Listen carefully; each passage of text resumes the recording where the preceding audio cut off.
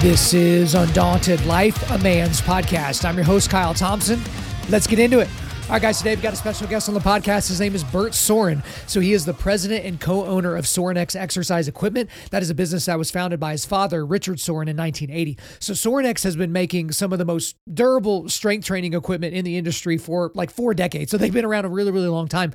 So the gear that they make is utilized by athletes, service members, students around the world. And guys, you're going to recognize a lot of their equipment. If you're watching any of the Bulls highlights from their training sessions back in the 90s, Sorenex equipment was in there. If you look at stuff like in Jocko Willink's gym or Cam Hanes' gym or Joe Rogan's gym, they do that stuff. They make literally some of the best products, maybe the best workout equipment products on the entire planet. They do a tremendous job. He's also been a barbell trainer for most of his life.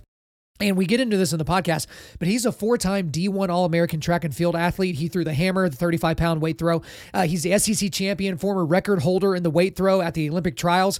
He's competed in the Highland Games. He's an ambassador of the Global War on Terrorism Memorial Foundation. That's actually an organization that leads the effort to plan, fund, design, and build the Global War on Terrorism Memorial at the National Mall in D.C. And guys, this is one of those interviews that I tell you about from time to time that happens. Is from the very beginning, I knew that we were going to talk about most of the things I wanted to talk about, but then we're going to talk about a whole bunch of other stuff. And so if I just look at my notes, it's going to be one of those things where it's like, well, yeah, we talked about that, but we talked about so many other things. Like we got off on so many tangents. It was so exciting to talk about it, but we did talk about the founding of Sorenex. You know, his dad was a school teacher, but then he was also building playground equipment, but then he wanted to build like really customizable, really durable exercise equipment. He wanted it to be bomb proof, and kind of when that really took off and when he started getting into places, but also for him, when did he become a part of the business? Like when did he get into it? You know, he became a hammer thrower, but his track to get there was not really the direct track. It was a pretty circuitous route to get to that moment to where he was doing those things. But the lessons he learned along the way, like that guy developed a lot of resilience along his life because he wasn't coddled. You know, he had coaches that basically gave him tongue lashings, and he had other people that basically dressed him down, and he used that as fuel throughout his life to get better. So we talk about Sorenex and how it's expanded over time. We talked about how he went from being a collegiate athlete to becoming an Olympic athlete, you know, and not, you know, being able to do all the things he wanted to do with that, but then becoming a Highland Games athlete. We talked about hunting, but then on some of the other tangents we got into, we talked about, you know, parenting in modern society and how a lot of parents kind of keep these, I don't know, I guess the easiest way to say it would, they kind of keep struggle away from their kids, and they think they're doing their kids a service, that they're actually doing a mighty disservice. We talk about, you know, John Eldridge and some things that he learned from Wild at Heart and how that applies to how not only he does his life and his business, but how he deals with his family. We talked about the lack of rites of passage in our modern society and the lack of kids that are encouraged to be strong because of some, you know, made up thing called toxic masculinity or something like that. Guys, we went everywhere in this conversation, and obviously you can see in how long it was. We spent a lot of time getting into everything, but then I asked him some pretty good questions at the end with my "What would you say to someone that said" segment. So guys, I really, really enjoyed my time with Bert. I think it's going to be well worth your time. So without further ado, let's get into it. Bert Soren, welcome to Undaunted Life, a Man's Podcast. Thank you so much for having me. I appreciate it, Kyle. Well, dude, we were having so much fun off air. I had to go ahead and hit the record button because I didn't want us to say all the cool stuff before we got to the audience. But there's a lot of ground to cover today, and there's a lot of really interesting things that we can talk about.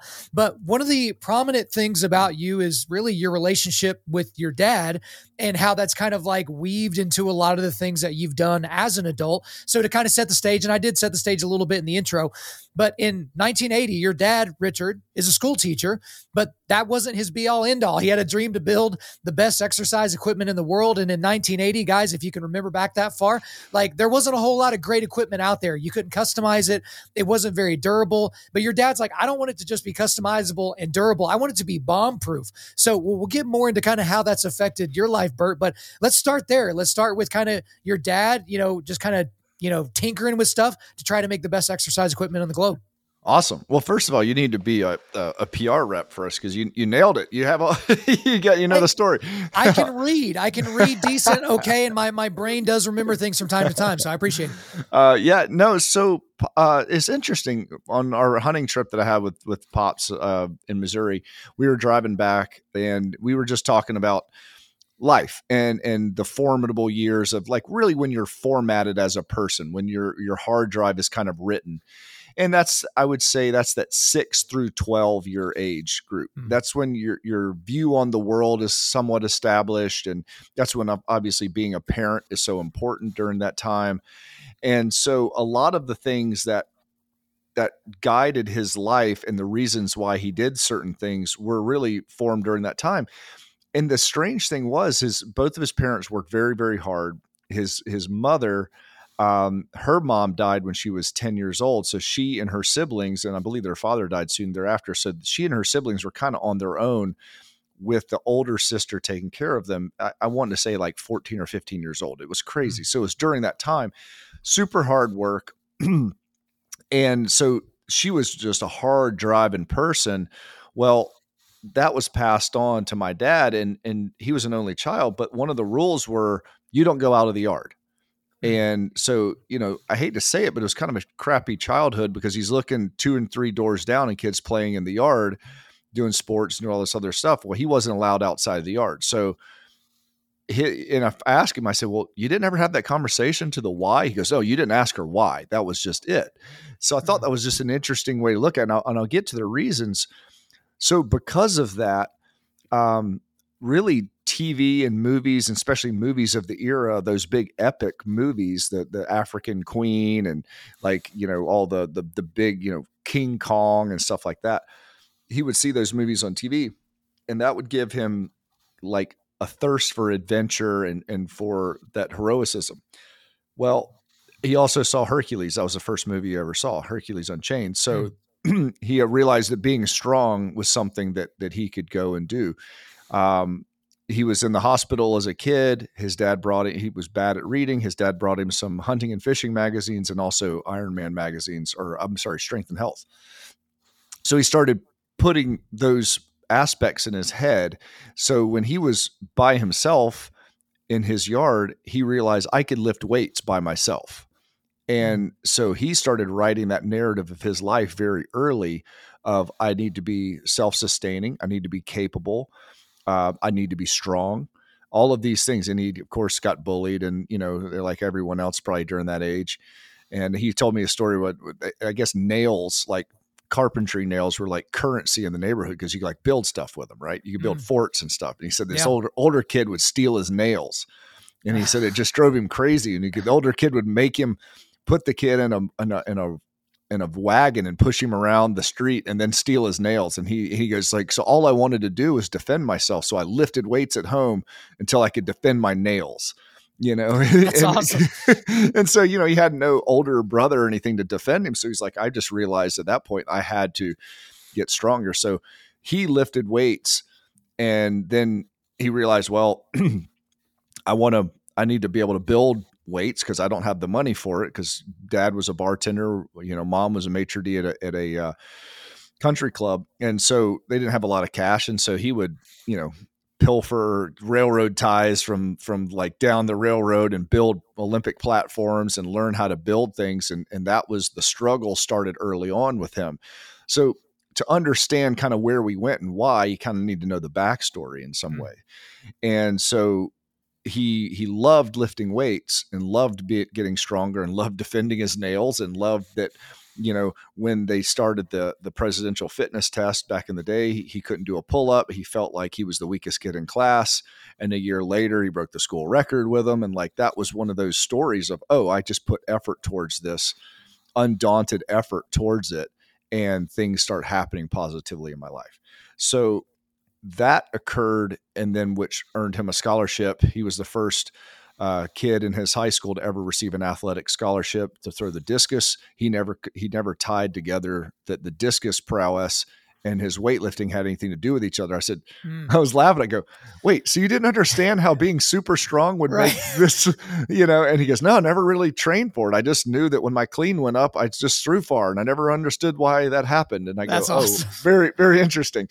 So anyway, so he was building weightlifting equipment and solving those problems since he was a small child. So that became one of the constants in his life, was physical effort and capability.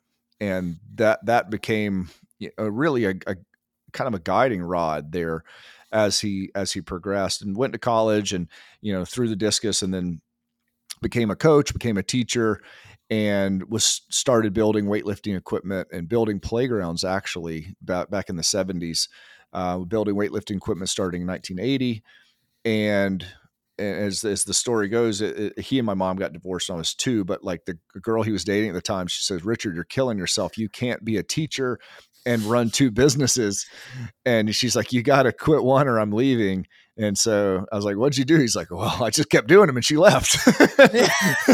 And he later said, he goes, "Oh, she was 100% right. I was just hard headed and didn't want to be challenged." And so he eventually retired from teaching after 8 years. Tried to run with Soren Playgrounds and equipment at the times. Again, that was a little bit too much. So went back to his first love, which was strength conditioning and weightlifting. And so, but at the time, there wasn't big, strong equipment that was highly customizable, which was made for athletes. That just wasn't a thing. So he was kind of one of the first on the blocks to do that. Their hammer strength was just popping off at that time, and that was a whole different animal. There are a couple other companies out there that were doing some things, but what he was doing was different. And I don't believe any of the other companies were necessarily run by strength athletes at the time. So that's how he started it. And it was never meant to be a large business. It was never meant to employ 200 people. It was never like, none of that was ever the plan. There was never a business plan even written. It was, I love the world of strength. The world of strength has given me so much. How do I give back to that world and be relevant in a world that I hold in high regard? So that was really the catalyst and the driver of Sorinex since day one. There's so much there that I want to get into, and we certainly will. But you mentioned something at the very, very beginning that I want to kind of go back to. So I'm just going to kind of blow up my cadence of questions from the beginning. Sure. I'm doing it intentionally to blow up your cadence, by the way. That's great. I'm great with my entire interview going to crap in the first 10 minutes. No, because this is great. Like, we need this to happen. So you mentioned a very, very important time period in a child's life, in a young boy's life, the age of like 6 to 12, right? Mm-hmm. And so one thing that I've become obsessed with, Bert, especially since I have a 2-year-old and an 8-month-old or whatever, is rites of passage. Because in this country, we don't really do that. There are certain sects of certain religions that kind of do that, where they say, okay, you're a man now, and here's what the community expects of you, and here's the good things about you, and here's the things you're going to struggle with, and here's that.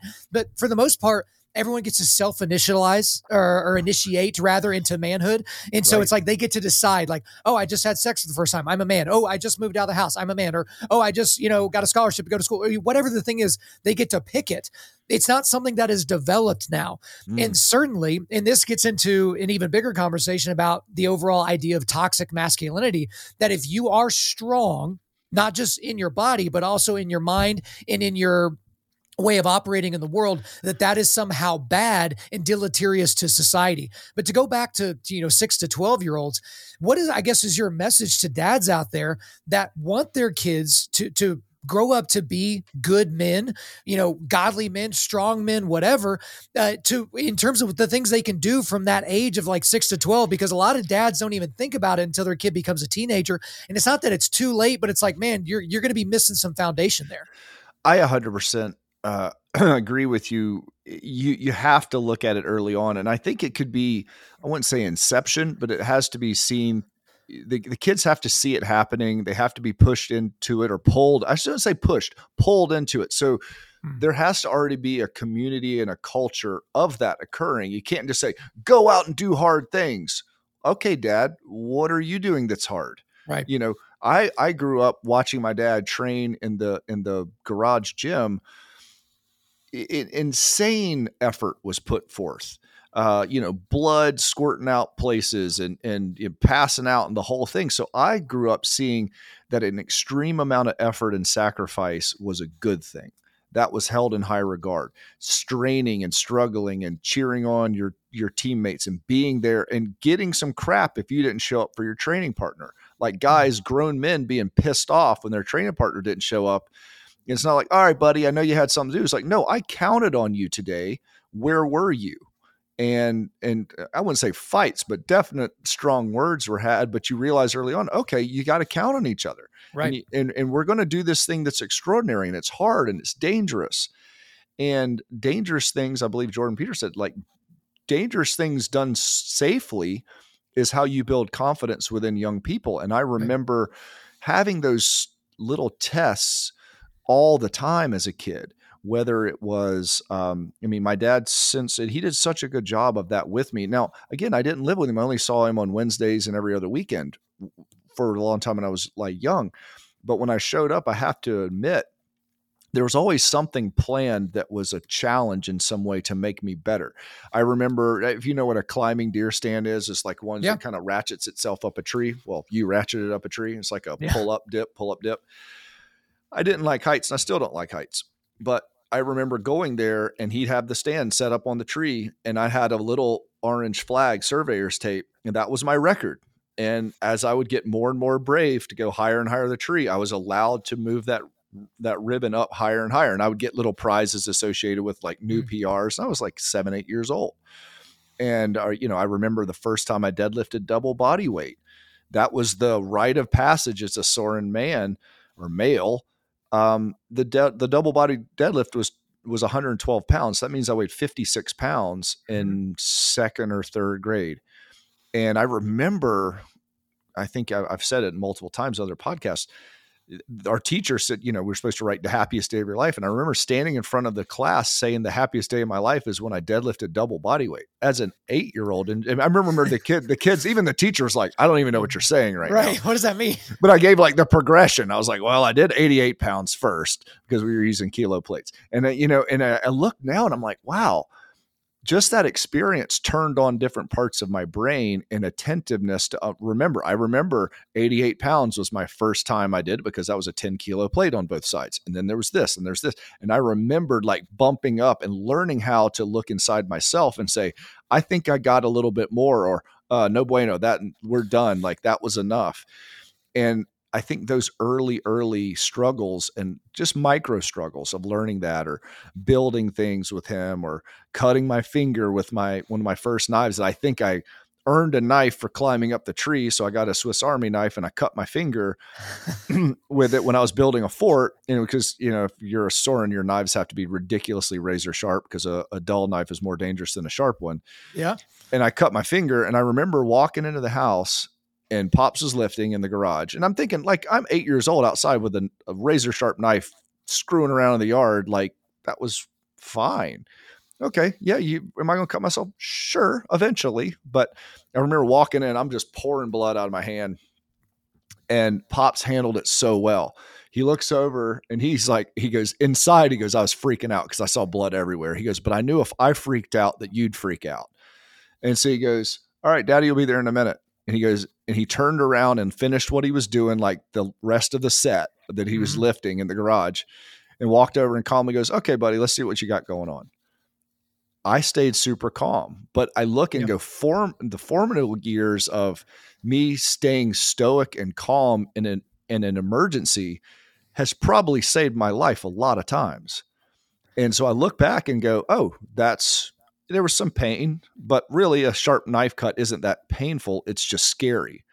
And it taught me, don't be afraid, handle your business, stay in your head, stay stoic, stay connected and controlled. There is a process to fix this. We'll fix it. Let's move on with life. And so those things early on were enormous, but there was always wow, you'll be a man now if you do this. And there was like 50 things during my life, all those things were like, hey, 2 years old, we'd go hunting or fishing. We'd be walking back and he'd act like he was lost. He goes, all right, Bert, which way do we go back? And I would have to make those choices of which way on the road we were going. Now, a lot of times I made the wrong choice and he'd kind of bump me the right way, but I was starting to get confidence of, oh, I need to pay attention when I walk through the woods. I can make choices. My actions and my choices matter to the livelihood and the success of my family. And that's a huge thing. I think these days, kids, their actions don't have an impact on their family. They're told, and I'm guilty of it often myself. I was talking to my dad the other day. I said, life is so busy. I tell my kids, hey, get your shoes, get this, get that, move, because we're doing so many things. And I go, gosh, have I really recently put the success of our family in their hands and say, if you don't unload the dishwasher, we're not eating dinner tonight. But there's no ramifications. There's no like real thing there. And I saw it with a friend of mine. He treated his kid the exact same, whether the kid was doing well in school or bad, or, there was no change. And I understand unconditional love, but unconditional response, I don't believe is a realistic thing to this world. For instance, it was back, again, sorry, I have a lot of stories, but he was Pops' best friend, and they were training that day. The fella showed up to train. They're supposed to train at 5:00. 4:30. He's like, hey, I gotta bounce out of here. And Pop's like, you just got here. What we got to train? He goes, no, I got to go pick up so-and-so from school. And he goes, why you got to pick him up after school? He goes, well, because he had detention. He goes, well, why did he have detention? He goes, oh, because he did X, Y, and Z. He goes, screw that. Let him walk. Yeah. Why is all of a sudden that on you?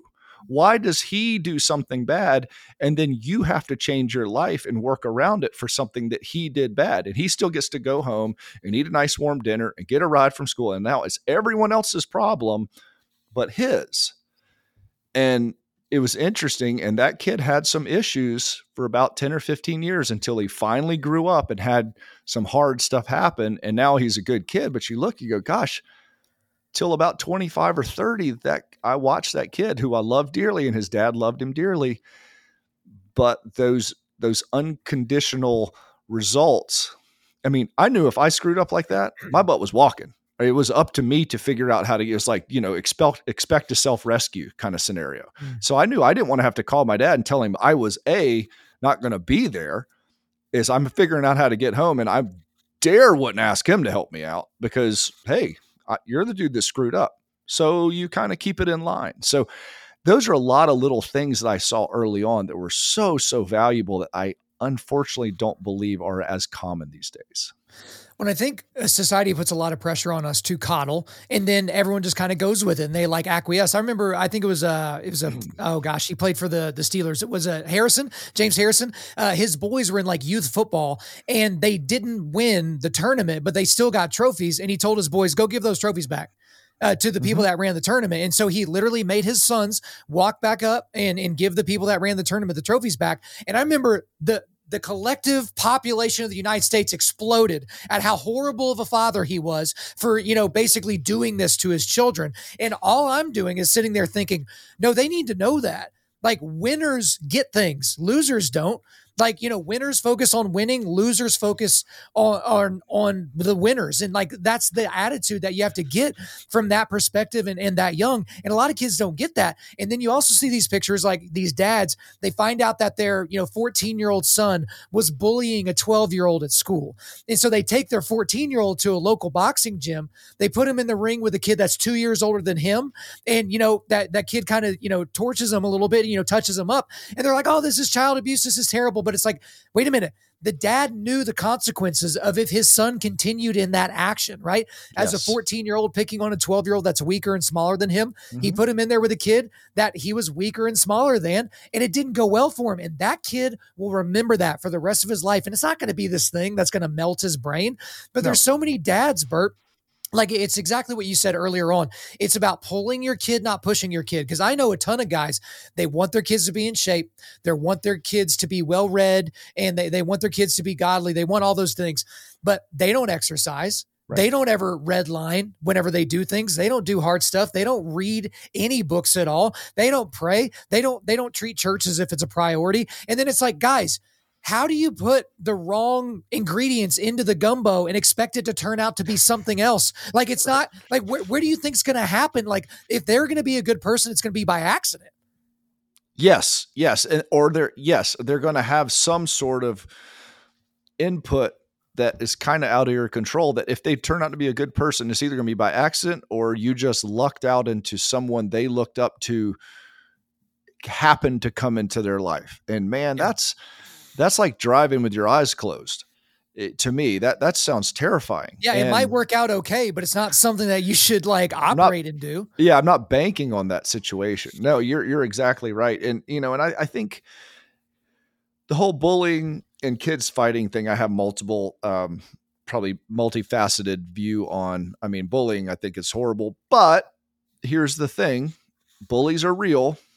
There are bullies and that aren't going to necessarily pick your pocket and beat you up on the street corner, but there's bullies in every instance in life, whether it's on cyberbullying, where it's employers, there's employees, there's coworkers, there's bullying all over the world. So I hate to say this will probably sound horrible and out of context and I'll get canceled and whatever. I think bullies are a vital part of the world for people to interface with at some point in their life because they are out there. Now, do I wish they were all gone? Yes. But here's the fact. They're not.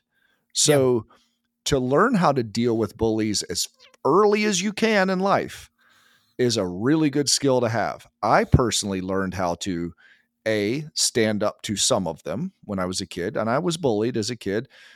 One of the kids that I stood up to, it was wild. Later, I was in first or second grade, real big, tall kid. He was just a monster. And he was a big kid. And I didn't know it at the time. He was pretty poor at the time. I think he had some pretty hard stuff going on at home. You don't know that when you're a second grader. You just know you're terrified of this guy. And he was pushing everyone out of line and doing the whole thing of the water line. And I stood up to him and I was a lot smaller. And he backed off and I didn't think anything of it. We were seniors in high school and he walked up to me and goes, Bert, I always respected you. You were the only one who stood up to me when we were kids. And we were cool for 15 years after, or 12, 15 years out. And I saw him when we were 35 years old, still see him in the post office. Hey bud, how's it going? Like, we're cool. And he even was still cite that. And so I think in some way I taught him something. I taught myself something, but then also I look at it later through mature eyes and I feel for him. I go, what? Because hurt people hurt people. Yeah, what was he going through that maybe I should have even been more cognizant to see older that I could have helped him out. And I feel good because I was always cool with him later in life when we kind of more were the same size and the whole deal. And I look and go, gosh, like that guy needed some love at that time. He was just acting out in that way. But I hate to say, I think when they made it a huge, huge deal for little kids to fight at school, as in like they're kicked out forever or they get arrested or whatever, I think they screwed up the system because I personally think let second and third graders fight because they won't fight the same person again, probably ever.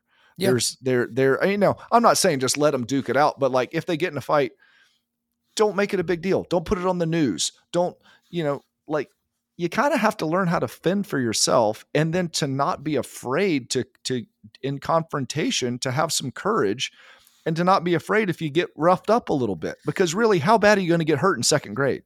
No, I'm with you. And it goes back to something you were talking about earlier with, okay, there are bullies no matter what. So let's say you are protected by the teacher, the administrator, your parents from bullies your entire life. Mm-hmm. And then all of a sudden you have a job where the CEO is the bully, right? There you go. And now what do you do? Mm-hmm. Like you've got decades of inexperience dealing with difficult people. And it's like, I went to, I grew up in a decently rough town we were in a rough neighborhood, moved to a nicer neighborhood, but I got a knife pulled on me walking home from school in like 5th grade. And I had to figure out how to get around that situation. And it's like, no, I'm not going to like force my kids into situations where they may actually get, stabbed or something like that.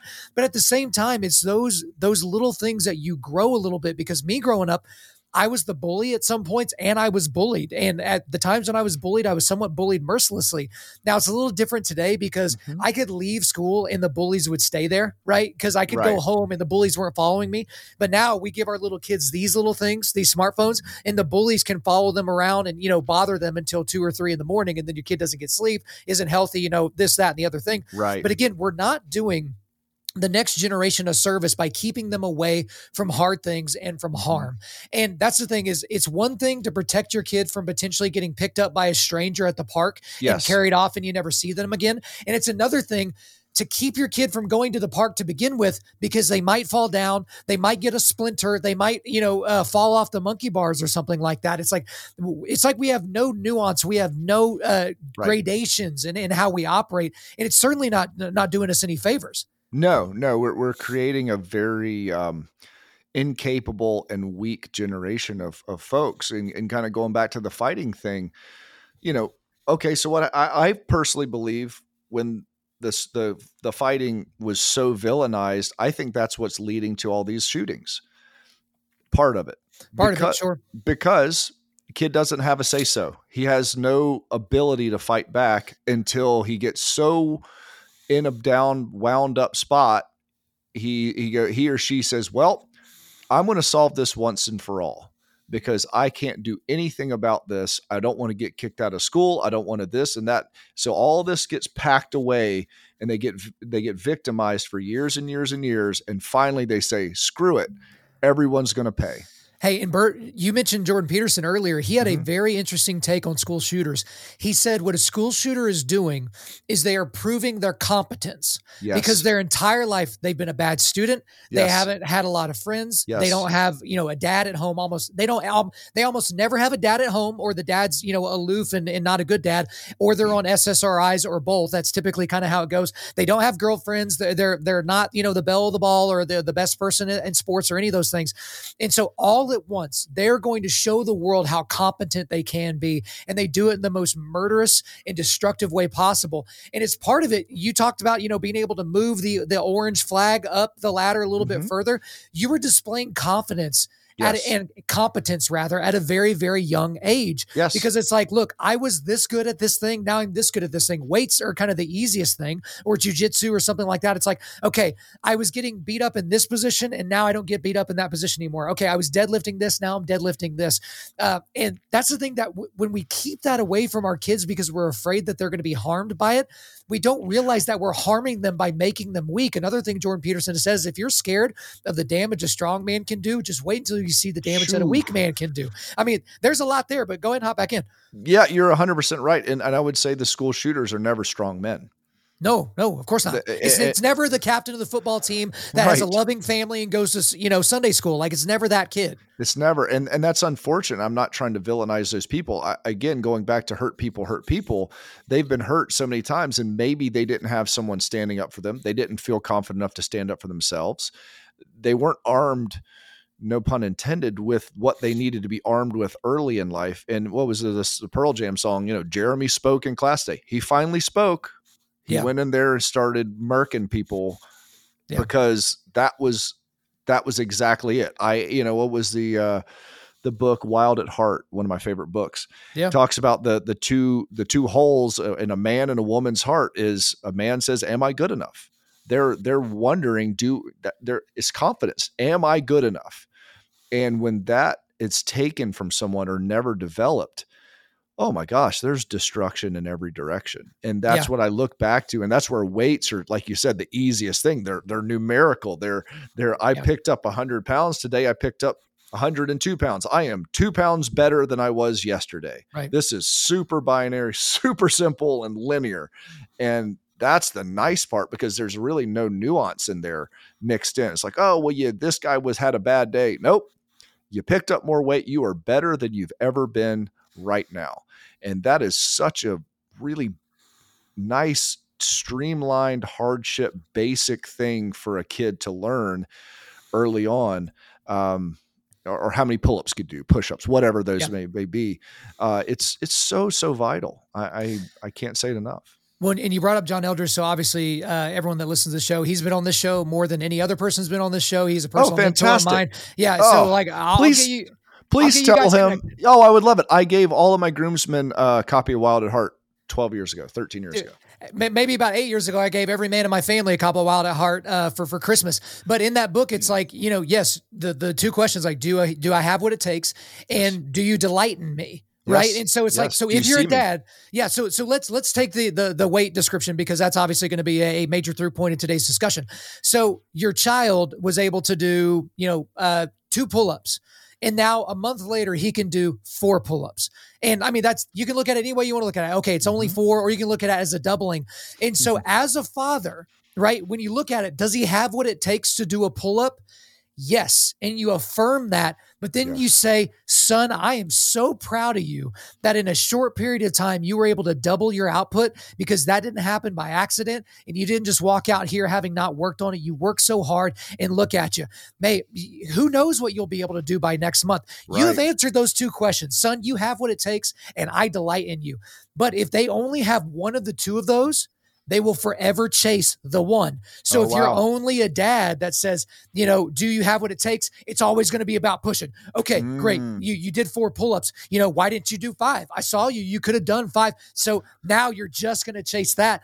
Or contrastingly, if you're only the delight, dad, do you delight in me? He was going for 4 pull-ups, but he only did 3. Son, it's okay. It doesn't really matter. Like, they're just pull-ups. Like, you could have done 0 and I'd love you, just like the guy you were talking about earlier. Yeah. No matter what his son did, he loved him the same. Now, you might tangibly, intellectually love him the same, but you can't treat them the same. But as a dad, you've got to check both boxes, That's a wonderful way to put that. And I never heard it stated that way. I really, really like that. And it's wildly true. It's exactly right on. And I think as a dad, I've done both.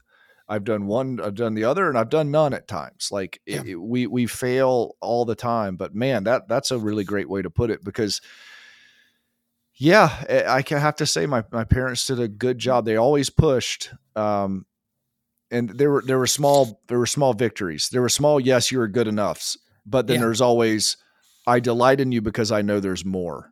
There it is. There is more there. And I go, okay. And that mindset just accelerated as I got older because I had the basis of it built, to an extent when I was younger, but really it really accelerated probably in my late teens, early 20s. And that's when like the whole world of it got cracked open to the point where, I literally just believed that I could do whatever I decided to do. Right. And we'll certainly get more back into the knucklehead side of life for you at that time period. But that's funny. Whenever I reflect on my own childhood, the only time I got in trouble outside of just like being an idiot or being the class clown or something, if I got in trouble from sports or if I got in trouble from school, it was because I got a B, but I was capable of getting an A. Mm-hmm. I got in trouble for that. So if I got B's, I was grounded until I got a B in AP chemistry, which was the best I could do. My parents didn't say a word, right? It's like, hey, that was the best you could do. And in sports, my dad didn't care if I went, in baseball 0 for 4 with 3 strikeouts and 2 errors in the field. He cared if I sprinted to and from my position, if I ran out every ground ball. He cared if I went back to the dugout and comported myself, as an adult, didn't throw my helmet and all that. He didn't care about the outcome or the output. He cared about my level of effort, which, is the only thing that I could control. Now I feel like, you and I can continue to be philosophical and wax poetic about all that, because that's been great. But let's take a nice little circuitous route back to Sorinex equipment here. Sure. Because you got your dad, he's doing, the playgrounds in the 70s and he's doing his best with that. And then he decides to go full bore with the Sorinex exercise equipment and things of that nature. When did it become like, okay, this is going to be a thing? Because like people look at it now and they see the gyms where your equipment is, featured, whether it's an NFL team or Joe Rogan's lair or Cam Haynes' lair. And they're like, oh yeah, this is awesome. Jocko Willink. But my goodness, it certainly did not start there. So let's go back to, when your dad finally realized and some of the steps that got him to where it's like, okay, I think this might be a thing. We might have something here. Right. I'd like to say there was like a turning point, but there wasn't. I mean, it was a very linear progression, incremental, mid to late 80s. We got our first like big college, which was University of Kentucky football. And it was highly customized. It was all the stuff that they said couldn't be done. And we won the job. And then Pops literally had to sell his house to fund the raw materials for the steel, and then leased his house back from the owner so he had a place to stay, but knew he needed the money for the raw materials. So I saw that sacrifice early on. I was like, oh my gosh, like this is crazy. So that was our kind of our first, oh, you guys could do stuff, like not just little high schools and churches and things around your community. Like, yo, you guys are kind of, I wouldn't say a player yet, but ooh, okay. Soren's doing some interesting stuff. A few years later, University of Tennessee, Bruno Poletto, who was a legend strength coach and Olympic shot putter, he went with us for his job, and he said, well, I love what you did at Kentucky, but I want it better. And that was the first time that there was a super room, and then another super room came up and said, we want it better. And we're thinking like, that was the best we could do. Like we put like, that's the best room. And it was like, no, I want it better. And that was the customer pushing and going. Then we realized, oh, there's a market for this if you're the best. And sometimes it's okay, how cool can you make it regardless of, for those who can afford anything but to lose kind of thing. Yeah. And then you go, okay, cool. So that was early 90s and that popped. And, every couple years or every year there was like one of those jobs that we would just fight our butts off to get. And we just started making a name underground. In the mid 90s, we had the Chicago Bulls. So they were pretty good during that time, but still that was prior to, we had no marketing, still didn't have a business plan, no external capital, and no social media because there wasn't really, the internet was basically nothing. So no one knew it. We were and I remember late 90s, early 2000s, someone said, oh, you guys are the best kept secret in the strength industry, which is nice. But that doesn't get you paid.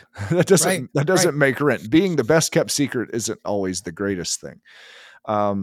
So I got here in late 99, and I think just a fresh set of eyes, and I was able to see what Dad had been through. And because I was an athlete at the time, I just had my finger was on the pulse of training as good as it could have been, because that's all I cared about. So I was able to bring some different perspectives and different contact points and some different just drive, because I was trying to solve my problems, not necessarily the problems of the strength world. I was trying to solve my specific training problems, which drove a lot of things forward. And that was when, and then also it's just bandwidth, right? I mean, when it's only Dad, he can only do so much. When he has someone else that's helping, when we really started to catch on, because we were working as a team, and he was able to, come up with some amazing things because he had me to do some of the grunt work. Yeah. And then we would go back and forth. We were able to really kind of jive. So that was when it really started accelerating. And I would say, 2010 to 12, so probably 10 years ago is when it hit hyperdrive. So I really like how you describe something, because we live in an era where you go viral. Right. So you aren't known for anything. Right. And then you ride down the street on a skateboard singing a song and, drinking ocean spray. And then all of a sudden everybody, what was that guy singing Fleetwood Mac, and that song like goes back into the top 10 charts after having been out of the charts for decades. But the guy was a non-entity and now he's an entity. That's the world we live in. And, I've talked about it with this show, is like, there's been a gradual. Now we kind of have a little bit of a hockey stick incline for the things that we're doing. But even my wife tells me all the time, she's like, Kyle, not everyone's just going to like all of a sudden be the biggest thing overnight. And it's just like, there's nothing wrong with that gradual improvement, because then you have time to grow and you have time to basically kind of coalesce the things that you're doing into future success. And we'll certainly get more into kind of your athletic endeavors. But one thing I did want to ask you about is, everybody knows 10 stories, and especially if you've been to business school, 100 stories of that second generation business owner that either screws everything up or sends it to the moon. And then it's that third generation business owner that, regardless of what happens, they just screw everything up, right?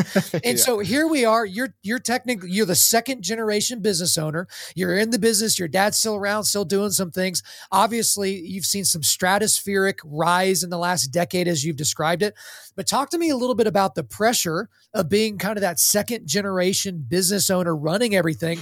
And then let's obviously look out into the future, because you can't be Bert from Sorinex, for the rest of your life. At some point, you got to pass the torch. Right. Oh, that's a huge part of it. Going back to, like we were saying about that slow and steady, in my opinion, that is, I know that's what we did. So my opinion could be like, well, we did it right. But, it's like building a strength base, like our base was so wide, that can support a meteoric rise, because you have such a wide base and so much of a body of work. You can look back and go, oh yeah, they did some really cool stuff. They did Rogan's Gym that the year ago. Right. And we also invented the landmine 22 years ago. Yeah. We also invented the, fill in the blank 10 years, 12 years, 18 years. Like, that's longer than most of the companies have been around in our industry. Yeah. And again, that's not like, hey, look at us, but it's just going, when you cut in there, it cuts all the way to the bone of who we are. Like, this is what we do. Literally our billboard outside, and it just has a picture of a hand lifting a barbell, and it just says, you know what we do. It doesn't even say Sorinex on it. It's a Sorinex barbell. Well, that's it. Like, because I'm not trying to attract every person that rides down Highway 20. I'm trying to let the people that know who we are and what we do, this is where we are. We will be glad to help you. I'm not trying to become a household brand that's blown up viral and all this. The people that really have to win, we want to be their go-to guys, the go-to guys for the go-to guys. And so that's been something that we stay pretty consistent with in our messaging. But going back to like a Rogan, I love Rogan's story. Yeah, he sold his podcast for $100 million. That cat's been on TV for 25 years. Right. Like, he's famous for like 5 other things. If you said 10 years ago, like, oh, Joe Rogan, you're like, oh yeah, I know him from those 3 other things, you know? Right. And I will argue, I think in the future, 100 years from now, he will be known as one of those people that was super vital in our world during this time of our existence, whether it's just for giving people a voice, giving alternate views of voice, whether it's a Paul Revere type person. They're like, okay, he wasn't actually a government person or a military leader, but he was this guy that was doing these awesome things that, gosh, without that, all these other things in life wouldn't have happened. So I have the utmost respect for Joe and just what he's done consistently. You look like, oh, in the 80s, you were teaching martial arts. You just didn't get into jujitsu yesterday, Right. So that's just an interesting piece of the puzzle. And I'll be honest, I went on a tirade. I can't remember the second part of your question. Oh, I can't either, but let's stay on what you just got through talking about. So let's look at a Joe Rogan even a little bit further. So, you have a couple of historical corollaries. The one that came to mind as you were talking was kind of a Leonardo da Vinci, because it doesn't make sense that you can have the number 1 podcast in the world, to be the most sought after and most famous MMA commentator in the world, to be top 5 working comedians in the world right now. Yeah, people forget that part. Yeah, and also, by the way, you were a good actor on a sitcom, and also you were known for being this crazy good host of a television show on a major network. You can't. How can you be all of those things and be that top tier? Yeah, agreed. And I think something that a lot of people don't realize, in the multi-million-dollar hunting industry, he is the number 1 advocate on the planet for it. Right. That's why I have to thank guys like John Dudley and Cameron Haynes, who have helped Joe. But Steve Rinella, the meat eater, is the guy who got him started. And so I gosh, Rinella, like, hey, we should all send him a thank you letter if you're a hunter, because he got the most influential person on the planet into what we love to do. And that has created so many more people that are enjoying the outdoors from that level, but also just the capability aspect and things like that. So I thank Joe all the time. Like, hey man, like, thanks for getting into hunting. This is like, you've made it cool to do what I've been doing my whole life. Thank you. This is awesome. But that, going back to Joe, I think he has a few superpowers, personally. And this is just based on my experience with him. His EQ is through the roof. His emotional quotient is through the roof. His IQ is extremely high as well, obviously. 2 things: he has a steel trap for a mind. He doesn't forget anything. And he doesn't forget, especially stories. He doesn't forget stories. But he also is so good at weaving in those stories in later conversations. So he's always, for my assessment, he's always data mining. When he's talking to all these super interesting people, he's taking in information and building an enormous database of stories and experiences that shape the way he sees the world, which is awesome when you could take in things around you and take those experiences and shift and shape your outlook on the world. And you don't have to personally experience that yourself. Right. He has an ability to do that and also do it open-minded. but he also can regurgitate those stories verbatim months later. And I realized in talking to him one time, we were just talking about normal stuff, and he kind of joked about something, and I thought it was hilarious. Whatever, it was just in a conversation. I saw him say the same joke in a stand-up a month or two later, and I go, "Oh my gosh, he was working his bit. Yeah, he was the consummate professional working. He was trying stuff out as we were talking." And then on a podcast, I heard him tell my story. He says, "Yeah, a friend of mine," and he gave the story like I gave it. I go, "We talked once about that." And months later, he told this story and he nailed it. And I'm like, "Oh my gosh, you talk to people for hours and hours and hours and hours constantly. And that you put that in a little file to be utilized later in the perfect conversation." It was later. The story was kind of tweaked by Snoop Dogg and he posted about it. And I'm like, "Oh my gosh, this guy took a story from a dude who's a no one out of South Carolina and turned it into boom, boom, boom." And that's his amplification superpower. That's where I think people don't understand how brilliant Joe Rogan is. And they go, "Oh, I could just do a podcast." I'm like, yeah.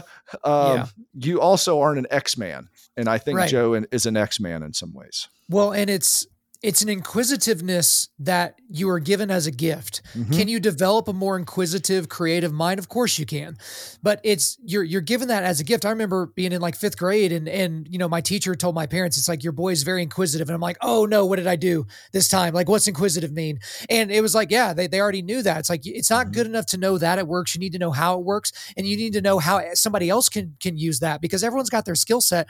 Because I get asked all the time, Bert, they're like, "Kyle, I'm thinking about launching a podcast. What do you think?" And I'm like, "Don't." Right. And they're like, what do you mean? I'm like, just because you can doesn't mean you should. Because yeah, you can drop, you know, $200 on some equipment and a camera and a mic and plug it in. But it's like, look, if you don't have anything to add to the marketplace of ideas, if you're just going to be, you know, gathering the data of your 2 or 3 other favorite podcasts and then regurgitating it through your voice, like that's not interesting enough to build a career on. And it's like, look, are you willing to put out a show a year or one show a week for 3 or 4 years before you have more than 100 listeners? Because if you're not, then don't do this, because some people just plug in their microphone. They're already famous. And hey, I've got this huge podcast, but you're not them. And so I think the important thing about a Joe Rogan is he has a deep level of humility as well to get into things later on in life that he's not good at. So he wasn't always doing barbell training. He wasn't always doing kettlebell training. That's something he developed later. Hunting was a skill set that he started developing in his late 40s. And now it's kind of a core part of his life. You know, access to recovery systems for his body and all that. That was a new thing. But so many guys, they're like, well, I just did my last 2-a-day football practice in high school. I guess I don't need to work out again for the rest of my life. And it's just kind of like, guys, like you have to constantly be plugged in to podcasts, to books, to speaking engagements to continue to develop your brain. But most guys are just like, they're so frustrated they're not Joe Rogan. And it's like, well, you're not putting in the work to even be on the same pathway. What are you talking about? Right. And you know, it's interesting you say that about a podcast. They do whatever and they go be a podcaster. I would say there's very few podcasters that started as a podcaster that are a high-end podcaster now, if that makes it. They all tend to have done other extraordinary things in life. And I talked about it at a national convention I was just at the other day, was everyone wants to be interesting. A lot of people, they're like, I want to be cool. I want to be interesting. I want people to talk about. They're just not. Well, and here's I agree. First of all, not everyone can be interesting, or by definition, that's not there. But one of the biggest caveats or the biggest indicators of being interesting is being interested. Sure. And most people just aren't that freaking interested about what's going on around them. And that's, again, going back to Joe, not to continue to blow him up. That is an interested son of a gun. That guy asked 1.5 million questions. Even when you're just like, in his house, like building a weight room from it. He's like, what's this do? What's that do? What, you know, and you're like, oh my gosh, you're just that interested. You're that curious. Yep. And you're gathering information constantly. So if you're super interested and you have a steel trap for a mind and you're a good storyteller, you nailed it. you're the orator of the world at that point, and that's the interesting thing, that I don't think many people have all three of those skill sets. And if you're just not interested in life, like, you're probably going to be bored. You're probably going to be depressed. You're probably that's something. Interested in the world is something that I think for mental health you have to have in many ways. Well, and Bert, you have to be you. I remember listening to Joe describe early in his comedy career, he had adopted the cadence of another successful comedian at that time. That it wasn't him. It wasn't his voice. It wasn't really his cadence. And he was listening to it back and he's like, wait a minute, that's not me. And then he started developing his own brand, his own sound, his own style. The same thing is, if you try to just hit record and try to talk to your buddy for 3 hours, like, Dennis Prager has a great rule, is he's like, if you want to be in talk radio, put yourself in a room by yourself, hit record, and be interesting for 3 hours. Ugh. And then do that the next 4 days of the week, take a couple of days off, and then come back the next week. Because that's what it's going to take. You're going to have to be interesting for 3 hours at a time. Some people just aren't there. But to kind of go back to something you were talking about, I have this rule. I don't know that I've ever talked about it on the show. Sometimes when you go into a setting, like, so if I'm brought somewhere to speak, obviously there's a lot of eyes on me. There's a lot of focus on me because I'm the guest speaker, and, oh, that's the guy that has the podcast show and all that kind of stuff. If I'm meeting someone for the first time, I have a little ticker in my brain. I need to ask them 6 questions about them and their life before I will answer any questions about me. And so a question could be like, oh, hey, what's your name? Oh, where are you from?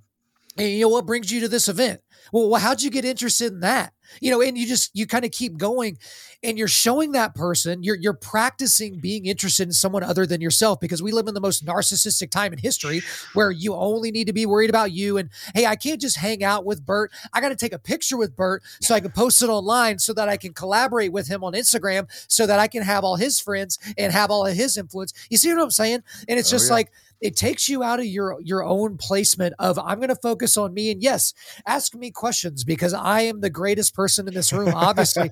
But it's almost like practicing humility in a way. But then you do get better at being, genuinely interested in other people.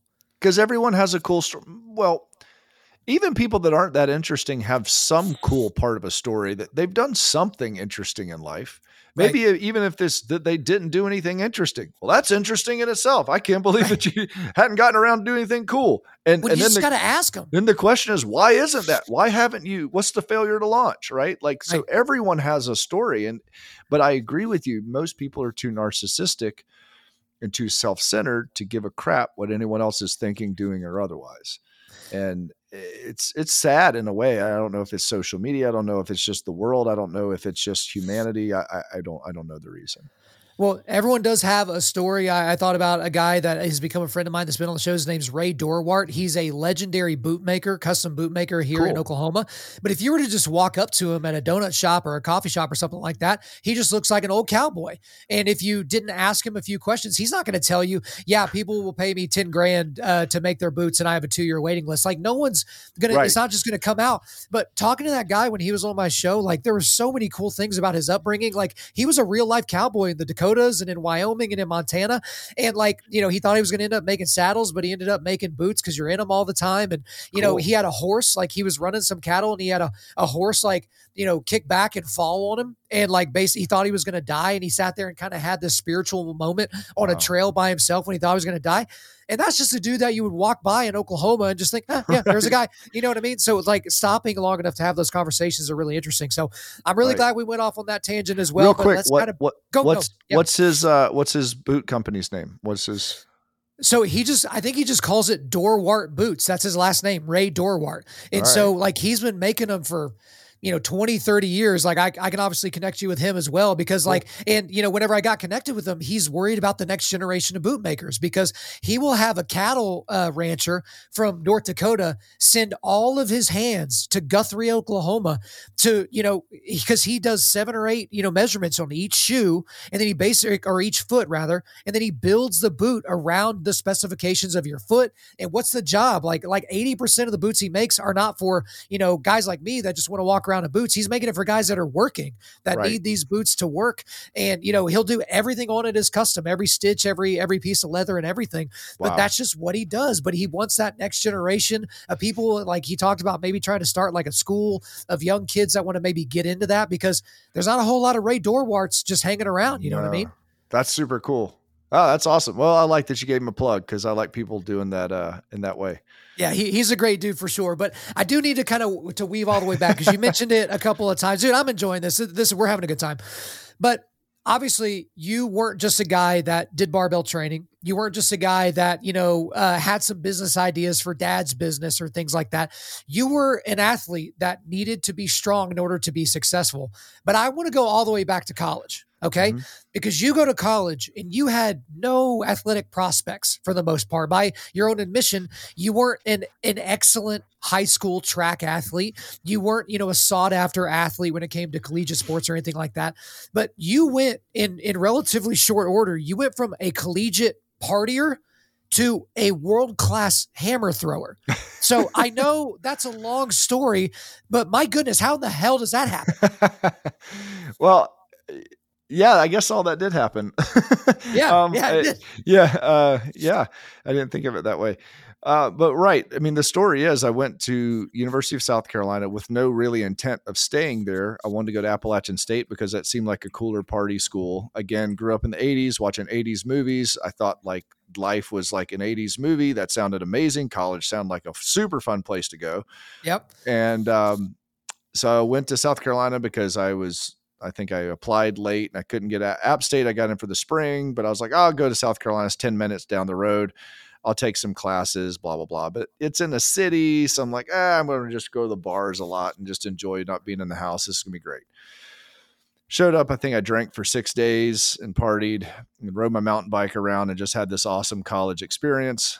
The 7th day I woke up and I was like, I need to lift weights. That guilt kind of kicks back. You're like, yeah, but I'm not just going to be a stupid party kid. Like I'm going to actually lift weights because I do love that. But yes, I was a crappy thrower in high school, thrower as in discus and shot put. I was never recruited. I sucked. I didn't suck. I made like regionals and upper state, but like I wasn't that great. And so anyway, I call Pops. I go, hey, first I went to our rec center. Our rec center gym was terrible for all the students. So I knew that we had built some equipment in the football facility at the Williams-Brice Stadium. So I said, well, they'll at least have good Sorinex equipment I could work out on. And so I called Pops. I mean, this is prior to cell phones. I called him on my dorm room phone. Yeah. And said, hey, do you know the strength coach down there? Do you think you could get me in to work out where I could work out, use our equipment? And he said, sure, let me give him a call. He calls down there. Rock says, yeah, tell him to come in after the athletes workout. And again, I'm 17 years old in college. I'm not paying attention what time he said. I just get done eating my burritos. I'm like, well, I feel like working out. Like, let's go. So I go down there. And if you've ever been in a college weight room in August at 2 p.m., it's like the busiest time in the world. Yeah. Right. In the first week of school. So it's like all the new athletes, all the freshmen. What worked to my advantage is a quarter of the population is new, a quarter or more are new. So no one knows who anyone is. Right. And this was before that you had to wear like a South Carolina gear or whatever it was. So like people are just in whatever they're wearing. So you could like wildly just sneak in. There's no guards. There's no security. You just walk in.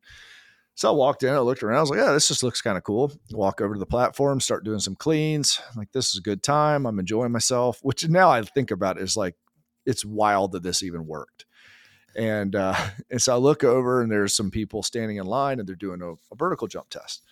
Oh, that looks cool because, Rocky IV was one of my favorite movies and I love all the diagnostics and everything of Ivan Drago. And I'm like, this looks great. Oh, I get to get tested. I think I could jump pretty high. So I walk over, they give me a piece of paper. I'm like, cool. I put my name on it. I measure a jump, it was pretty good. And gives me the piece of paper back and I walk off and I go, I'm bench pressing. I look over and they're doing body fat testing, caliper testing. Like, that looks cool too. I was like, I'm pretty lean. I'll go see what I am. I stand in line like Forrest Gump. I just stand in line, and standing there and I get up to the guy who's sitting in a chair, he had the calipers out. He goes, well, what sport are you? And I was like, oh, shit. Well, track and field. I totally like, just because I had done it before, at least I knew I could like talk the part. He goes, well, what events? I said, well, shot put and discus. I'm going to walk on in the spring. Wild lie. Like I was not going to walk, narrator. He was not going to walk on the spring. And he goes, oh, well, how far did you throw? And I'm like, what do we talk? Like, why would this guy be asking me this? He's like the fat caliper guy. And I told him, and he was like, I said, I wasn't very good in high school. Like, and he was like, yeah, that's not very good. I was like, yeah, I know. I already told you that's not very good. I wasn't good. He was like, oh, well, my name is Larry Judge. I'm the throws coach at the University of South Carolina. And I'm like, you gotta be like, of all the people, there's 100,000 people in our city. And the one guy I can't lie to happens to be the guy I walk up to and lie to. I'm like, oh, and he goes, well, okay, well, we start tomorrow. So be out there. And I was like, coach, really, this is a spring sport. This is August. I'll see you in the spring, thinking I could totally milk this whole thing for a few more months. He'll forget, like, I'm good to go. I got a place to work out. He goes, no, son, you're in college. If you're going to be on the team, you'll be there tomorrow. No, he goes, no, he said, it starts tomorrow. And I said, okay, yeah, coach, I'll try to make it. And I just totally shift. And then he looks at me in the eye. He goes, no, if you're on the team, you will make it tomorrow. And I go, oh, okay. So I went to get my body fat tested, and literally 45 seconds later, I had joined a track team. That happens to all of us. It happens. It's not a unique story. The tale is old as time. Yeah. So I go back and I finish up some lifting. I'm like, man, my head's kind of reeling. I'm like, what the world just happened? So I go back to my dorm. I call my dad, and he's like, how'd your workout go? I was like, I think I joined the track team. By accident. Accident. And see, he was one of the highest recruited discus throwers in the nation when he got to South Carolina. That's why he came to South Carolina. So like, he was a kind of a legend. And so immediately he thinks like, what, are you trying to do this for me? Like, what's your angle with this? And he goes, what are you going to do? I go, I guess I'll show up. I'll go check it out. Nothing, no expectation, had no idea. I didn't want to be an athlete. That wasn't part of the plan, part of the goal. I literally wanted to get a workout in when I was done being hungover. Like, that was the whole thing. I showed up the next day, some of the biggest people I'd ever seen in my life, and I thought they were seniors. They turned out they were also freshmen. I'm like, I am so screwed, and, but what did it? I always had a respect for athletes, and I always loved the image of an athlete and what a real powerful athlete could be. I was just never that person. And in the first 4 weeks of training, we would do a rep max every 4 weeks. And after the first 4 weeks, I literally got like way stronger. Now, it was probably neuromuscular improvements, but I got way stronger in the first 4 weeks. And I go, oh, this is cool. Yeah. And then 4 weeks later, it happened again. 4 weeks. And that, it was just like that ribbon going up the tree. Oh, I could be better than I've ever been. Oh, I could be better than I've ever been. And every 4 weeks, I became addicted to, I could be better than I've ever been every 4 weeks. And I remember leaving, I came into that year in August, 172 pounds, 6'2". So I was pretty thin. And I got up to 199 at Christmas break. So within a semester. And I remember I was packing to go home for Christmas. I stood up on a chair and I was getting something out of the top of the closet. And I looked across the room, just caught my eye. And there was a mirror on the wall, and I couldn't see my head and I couldn't see my feet. All I could see was like the middle of my body. And I remember going, whoa, those legs are big. Like, you have a butt now. Like, what's going on? Cause I put on 30 pounds almost. Yeah. And I was like, oh, there's this. Like, this is cool. And I remember just like during that first semester, it was like a whole switch flipped. I was on fire for it. I realize now, if I put in the work, I got paid for it every time. I got paid for it in spades. I loved watching what I could do. I loved being better. Every single day I woke up, I was better than the day before. And that was addictive. That was the best ride in the park. If you told me college was 20 years long at that point, I'd have signed up for it. I go, if this ride continues, I never want to do anything else. And so that became my career. And I became addicted to the process and also the payouts. And then of course you go to throw and you throw further and the PRs and like that became all I cared about in life for the most part. And really school was just my ticket to be able to ride that ride. I hate to say I wasn't a very studious person. I think I got a 1.9 my freshman first semester. My coach almost killed me. It's kind of funny. So I come back from Christmas. It's a funny story. So the head track coach is there and he comes over, he goes, Soren, get over here. And I was like, oh my gosh, the guy knows my name. Cause I was a walk on, like no one knew me. Right. He goes, hey, how's your Christmas? Oh, pretty good. He goes, hey, got your report card. I'm like, oh yeah. And he goes, well, you got an A, a B, a C, a D, and an F. And he goes, are you trying them all out? Like, what are you? And I go, well, yeah, not too good. He goes, listen. And this was probably the first conversation I've ever had with an adult it was probably one of the most important conversations still in my life. And he said, listen, we didn't recruit you to come here. He goes, your teammates seem to like you. The coaches say you're a pretty nice guy. You're a hardworking kid. I know your dad was a good thrower here, so you have some genetic potential probably. He goes, but we didn't recruit you. He goes, you weren't someone we accounted for. The only two reasons you're on this track team is to throw really far and score points at the SEC conference championships, or get good grades so you bring up the team GPA for the kids that can't. The ones that will score at the SECs, but we need their the team grade point average. So you're basically the padding for those guys. They go, so you either need to get good grades or throw really far. And I go, okay. He goes, so get your shit together or leave. Hey. And in 18, barely 18 years old, to have an adult just look at you and go, get your shit together or leave. And I went, oh, I mean, it was a punch to the chest that I'd never had. Everyone had babied it. Everyone was, you're a nice guy, blah, blah, blah, blah. And I always knew how to kind of get around it. And he just said, here is your criteria. Here is your value. You do this, or I don't care if the other girls on the team think you're cute and the guys think you're a nice guy. That is not valuable to me in the least. You either do this, you do this. If you did both, that'd be great. But currently you're doing none of it. And you didn't just shatter into a million pieces when he said, I'm sure it wasn't fun to listen to. No. But it gave you fuel. It gave me fuel. It was like, oh, so I don't have to have another conversation like this if I change one or both of those things. And then I get to stay here and I get to ride this ride. You just gave me the criteria. Got it. We're crystal clear. And so I loved throwing and being strong. So that, of course, caught on faster. Right. But I will say my last 5 semesters in college, I was on the dean's list. I was all SEC athletically and academically and an All-American. So once I learned how to win, it was like, oh, winning begets winning. I don't have to have one or the other. If I could win in life, I know how to win. And this is through a ton of effort and staying accountable. Well, and Bert, that was your Robert Frost moment. You know, you have 2 roads traversed in a Yellowwood, and you had to choose one. And there are a lot of kids, I would say, especially now, that would take that tongue lashing from a coach, and they would never come back. Because it's like, you don't know me and you don't know my history. And, I check these intersectional boxes, so you can't talk to me that way to begin with and all that. It was like, no, you took that and it propelled you. I think I got all this right. 4-time All-American. You're an SEC champion. Like you went from a kid who should have been nowhere near the gym, much less the track team. No. And then you became one of the dominant forces on an SEC track and field team, which is, it's not a small deal.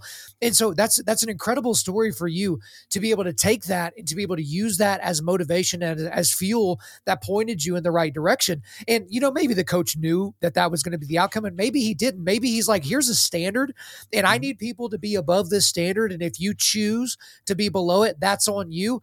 Hey, I set the rules, but I don't get to choose whether or not you follow them. Like that. That's just basically the way you did it. Yes, you're 100% right. And I talked to him later and he laughed. He was like, yeah, I didn't really see you turning out the way you did, kind of thing, Yeah.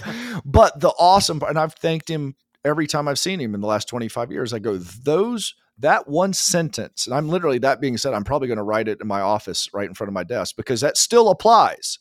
That still applies to my life. right? If I don't put out a good product and take care of my people and take care of my community, I need to leave the industry. And because it doesn't matter what I've done before, or that our brand has been big or what, or like any of that. So that was the first time that it was probably in my entire life, literally in my entire life, that I was given a non-emotional, very clear criteria. This is what you have to do or don't. I'm not in your corner. I'm not across from your corner. I'm just saying this is it. And I think more kids and more people would very much benefit from having that style of, hey, I don't not want you to win. I don't want you to win. If you're going to be on my team, this is what you got to do. I hope you got what it takes. And period. I mean, dude, there's so many times in your life where at the time you don't know that this is going to be one of those moments that you're going to be able to look back on and be able to build yourself up from there. But I forget who said it, but it's like, you can't connect the dots looking forward. You can only connect them looking backwards, because, you go from being, a non-entity in the athletic world to being an SEC champion and a 4-time All-American. But then you have Olympic aspirations. And then that leads to the Highland Games. But let's say with the Olympics first, because there are a lot of people, when you grow up watching the Summer Olympics, there's a lot of kids that think, hey, I'm going to develop and, be an Olympian someday. And they don't really realize what that means. And they don't really realize, the track that you have to go on and the sacrifices that you have to make. But you're done as a thrower in college, and now you're looking at being an Olympic athlete. So take me through that. Yeah, well, it early happened, I think, in college, because of the level that we competed at the NCAAs. And my roommate in college as a freshman was an Olympic shot putter for Canada. So what I was able to see the next level, first I met All-Americans at South Carolina. I go, whoa, you're an All-American. What does that mean? Because I knew it sounded awesome.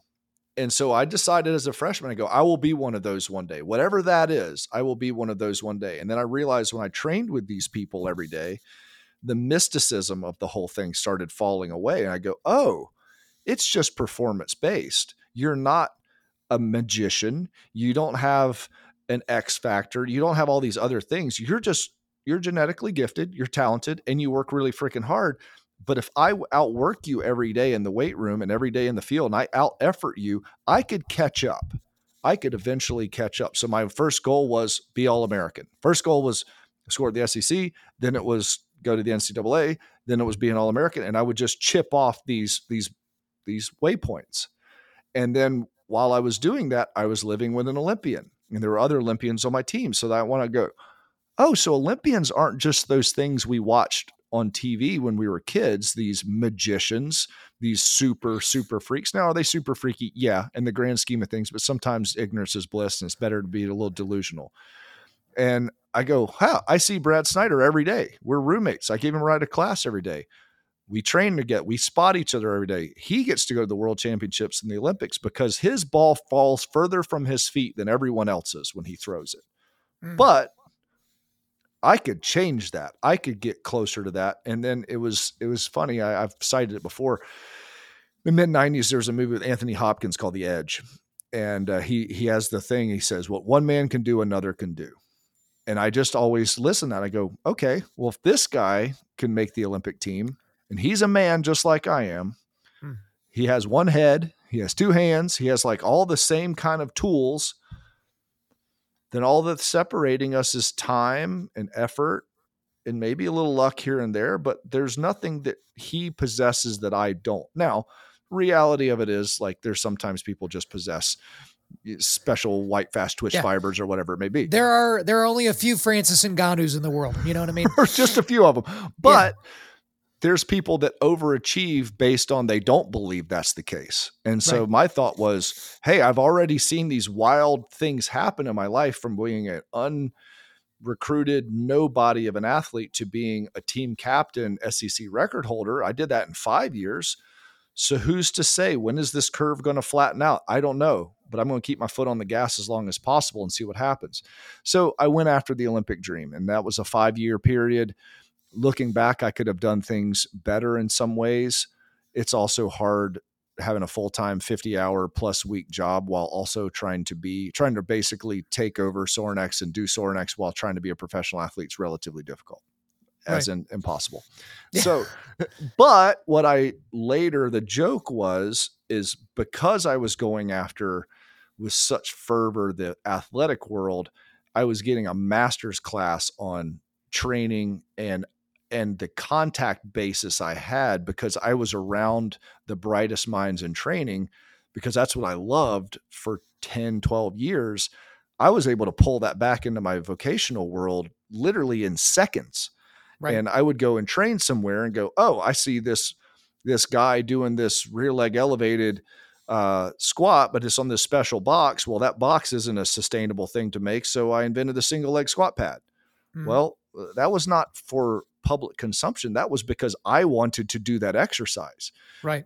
So those things, like, I wouldn't have come up with those things if I was just someone said, all right, Bert, well, we need to make some money. So I need you to make a product that costs $299 that we could sell everywhere. Like, that's never been the thing. It was, okay, I want to do this movement with a barbell as I train for the 2000 Olympic trials. So we built the landmine. And then a year later, people go, hey, what's that thing? I go, oh, that's the thing I just trained for hammer throwing. They go, well, can I buy one? I go, well, yeah, sure. And so that's where I still have such a passion for the training and the competition, specifically track and field, of what it did for me, because it was more of a driver than it was really. I never reached the level that I wanted to reach as an Olympic athlete. Like, that was a goal. I never got there, but the joke is the process is what mapped out pretty much all the success of my life. Well, a lot of people said, trust the process. That's a quote that everybody's familiar with. But one thing, and I may be getting the stories mixed up, so correct the record if I'm wrong, but you end up going from, your Olympic dreams and pursuing that to pursuing the Highland Games. And I think most of the people in our audience are familiar with the Highland Games and some of the strongman competitions over there and the kilts that are worn. And it's this really cool thing that if you ever have the opportunity, and if you're over there to go watch it, you definitely should. That's a bucket list sports item for me to go and watch something like that. But yeah, I think I remember this right, but I think you were competing in the Highland Games, and then you were being introduced to somebody else, or some conversation was happening, and you were introduced as, yeah, this guy would be pretty good if he tried. Yeah. And which you got to look at that a couple of different ways. You got to look at that as like, well, that sucks to be introduced that way, because it's like, I don't want to be known for something that's like negative, or something that's like, hey, I'm not living up to my potential. But at the same time, you're like, wait a minute. This guy saw enough in me to kind of like rib me a little bit, to be like, yeah, if this jackwagon would actually like treat this like it's a real thing, he could be world class. So do I have that story pretty well straight? That's pretty darn close. It was KC Cummins at the Savannah Games. And so I got out of Olympic track and field, and I'd done a couple Highland Games because they were kind of fun. I do them like in the fall, and like, they're cool. They're throwing. I'd train for like a week beforehand just to get familiar with the implements. I'd go to the game. I'd have fun. I'd do one, boom, be done. It was a cross training. Well, afterwards, after I retired after 2004 Olympic trials, I think in 2005, I was like, I want to try some games again. So I went to a couple of games. I kept getting second in the overall. I'd break like 2 or 3 field records, and like, of course, like the hammer throw and things like that. And then I would get my butt handed to me on 2 or 3 events that I didn't practice and I didn't train. But I always would get second, and I would go, meh, whatever. I don't really practice this. Like, it's kind of fun. And I went to this game, and I think I got second at that one as well. And I taught the athletic director, Casey Cummins, and he goes, I said, hey, my name's Bert Soren. It's nice to be here. Thank you so much for having me. He goes, oh, you're Soren. I go, yeah. He goes, oh, you're the one they said would be good if you would try. And I was just like, wait, what? So yes, there was that part in there. It goes, oh, cool. People think I would be good, and I'm good enough. That's cool, if I would try. And it stung so badly, because I go, wow, I've made a brand for myself unknowingly, that I'm the guy who doesn't try, and who I'm talented, and I'm wasting my talent. And I was like, okay. And so I asked him that day, I said, what's the big game that everyone wants to go to in this sport? He goes, well, this year it's North versus South. So he goes, we pick a team of 5 people in the North or the South to go against 5 people from the North. We have a big shootout in Louisiana, and it switches places. And I go, how do I get on that team? And he goes, well, it's picked by me, but you have to be dominant, blah, blah, blah. Here's your marks. And I said, what marks do I have to have? And he goes, well, I said, gotcha. I'm going to keep up with you. And I went home and I was on fire because I couldn't get that out of my head. You're the guy that would be good if you would try. And I was 57th in the nation that week. And I literally every day I would take every single day I would take the database, the national database, and I would find what event I was worst at. And that's when I came up with the terminology I called a hunt weakness. And I hunted my weakness, and I would find, what am I worst at? What mark will it take to get in the top 10? And I would write that down, and I would go out and practice and do everything I possibly could until my implement would go past the top 10 number. Yeah. And I would go and I would just pick it off. I would pick off my weaknesses constantly, and I would self-assess and pick my weaknesses. And I think I know that next year I won the amateur world championships. So I went from 57th in the nation to first in the world and turned pro. And I think I had 57, but in like 5 weeks, I went to like third or fourth in the nation. And I just was on a tear. And I got to compete at the North-South games. And the next year I got to compete as this team captain for the U.S. team against U.S. Scotland. But that brought me right back into my wheelhouse of, care about this more than anything and put everything on the line and hunt weakness and go after it and realize what your potential could be at this, or leave. Yeah. Just stop doing it, because you're disrespecting the people. I mean, I'd feel bad if I was a third place guy that got beat by a guy that didn't try. Screw that. Like, it's like, I don't want to be that guy to that guy, but I also don't want to carry my family name on my back as being the guy who doesn't try. So that was a wake up call to me of like, there's still more fight in you. And you still could go on this adventure again. And all of a sudden, as a 27-year-old, I was thrown right back into being a 17-year-old. And it was like, I could get better every day. Right. And it was awesome. That's just an invaluable thing, though. That's another time in your life where you took words by somebody else and you used them as fuel, and you didn't use them as an excuse. Again, we're marinated in this victimhood mindset and modernity to where if you don't do well, it's because someone else did something to hurt you. It's not that you didn't, see your potential, or you didn't exceed it, or you didn't try. It's none of that. It's the world's against you for some odd reason. Like there's this enemy in the ether that's just only going to focus on you. So I really enjoy kind of getting into that. There's one thing I wanted to kind of go back to with Sorinex. So you've got all the athletic endeavors, all those different things. You obviously were a collegiate athlete, but one thing that you never was a member of the United States military. And Correct. For me, being in my mid-30s, I get accused, I guess you could call it, of having been a veteran or something like that, because it's like, because of the life that I live, because of the workouts that I do, because of, the things that I support with my time and with my money. It's things that veterans would do, but that was never the track for me. I got a scholarship to go to school, and I immediately got out and started working. I never went to the military. It's one thing for me that I'm always kind of like, man, I kind of wish I would have done that, but my whole life would be different. I wouldn't have my wife. I wouldn't have my sons. Same. Like I wouldn't live in the city I live. It is what it is. God put me exactly where he needed me so that his will could be done. But for you, obviously there's tactical gear that Sorinex makes. You make this not for, guys to look cool at the shooting range, but guys that are going down range, like in war, making stuff that's not going to break on them and stuff that they can actually use. But the same thing for you. You do a lot for veterans and for veterans organizations and for the active duty community, but you yourself are not a veteran. So we're kind of similar in that way, but I just wanted to kind of tee you up to talk about that a little bit, because I see that as a regret, but as a lot of really, veterans that I respect have told me, they're like, Kyle, you're a great American doing what you do. I happen to serve down range, and that's what I had to do. You're doing what you have to do on this side. So go for it. Yeah, I will mimic that, that exact same feeling. I've always had an affinity for the military. I just didn't have, my granddad served, and I'm an only child, and my dad's an only child. So, and he didn't serve at the time. He actually broke his leg in a motorcycle accident as he was basically getting drafted for Vietnam. So, I mean, we didn't have a lot of that in our life. So I honestly didn't know how you even got in the military. Like, I thought it was super cool. I'm just like, I don't know. Do they just come to your house one day and grab you? Like, how does this really work? And I was an idiot kid, so you just don't know. And then Then once the athletic bug overtook me, that was a done deal until I was probably 30 years old. And I'll be honest, a lot of my good friends are in the military or were in the military. That is a regret in some ways, that I wish I would have served our country in that way. And I've had those same people tell me, they go, no, Bert, like what you've done and what you've created in your community and the assets and the things, like, you are serving our country. You're serving us in that way. Yeah. We're glad that you did what you did. And they're happy for me.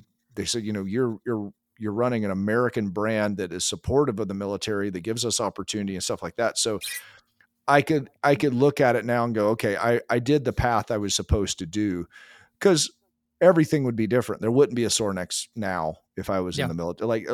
And I'm not saying that would be the end of the world. It's just, it would be different. It would be it'd be a different deal. So I'm happy to work alongside of those men and women. But I make zero inferences that I was in the military or any of that. I might look like it because of whatever, because I dress in, tan and green a lot, because I'm just not a flashy guy. I like being able to hide if I want to. Well, I think that's a good thing for a lot of people in my audience as well, because there's a lot of veterans, a lot of active duty that listen to this, but then a lot of guys as well that, hey, not serving in the military doesn't mean you don't get to serve your nation. And it doesn't mean you don't get to serve those who have served. And so there is a role for you to play. Like, I grew up in Lawton, Fort Sill. And so, there was a lot of military in my town. And so when one of our soldiers didn't come back from Iraq, that was a time for the community to come around that family. And, who's going to take care of the lawn, and who's going to, make sure the kids get to soccer practice. Like, who's going to do the things to help out this single mother. Now, those are things that, like, you're not serving, like you're not, filling up canteens for people or, cleaning blood out of Humvees, but you're serving in a different way, but you're still serving. I know we're kind of winding to a close here, but I would be remiss if I didn't at least throw some hunting questions out there at you. So you and I talked a little bit off air about some hunting, some excursions that you're looking to go on, some stuff I'm going to be going on here soon. But I'm curious for you, did you grow up hunting? Is this something that you've developed as an adult? Because, I'm learning, in my 30s how to hunt so that my boys can kind of grow up being around hunting. And then just kind of tell me about how the stuff that you're doing with Sorinex and your barbell training and all that, how that basically gives you a direct tie into some of the hunting that you do. Right. That's a good question. So yeah, hunting was probably my first love. Well, I know it was prior to strength conditioning. I always thought big, strong people were cool, but hunting was something that hunting the outdoors, just since I could remember, I thought it was great. That was really what I did a lot in high school. So I didn't do a lot of sports. I hunted and fished because as an only child, you could do it as much as you want. You don't have to have anyone to throw a ball at you or defend you or whatever. You could just go sneak around the woods and learn from the game and stuff like that. So that was always a peaceful thing for me. It would slow things down and make me present. And so I've talked about before, presence is something I look for in my life, and I'm not good at it. I'm generally a forward thinker. I'm a planner. I'm a dreamer, which is always forward.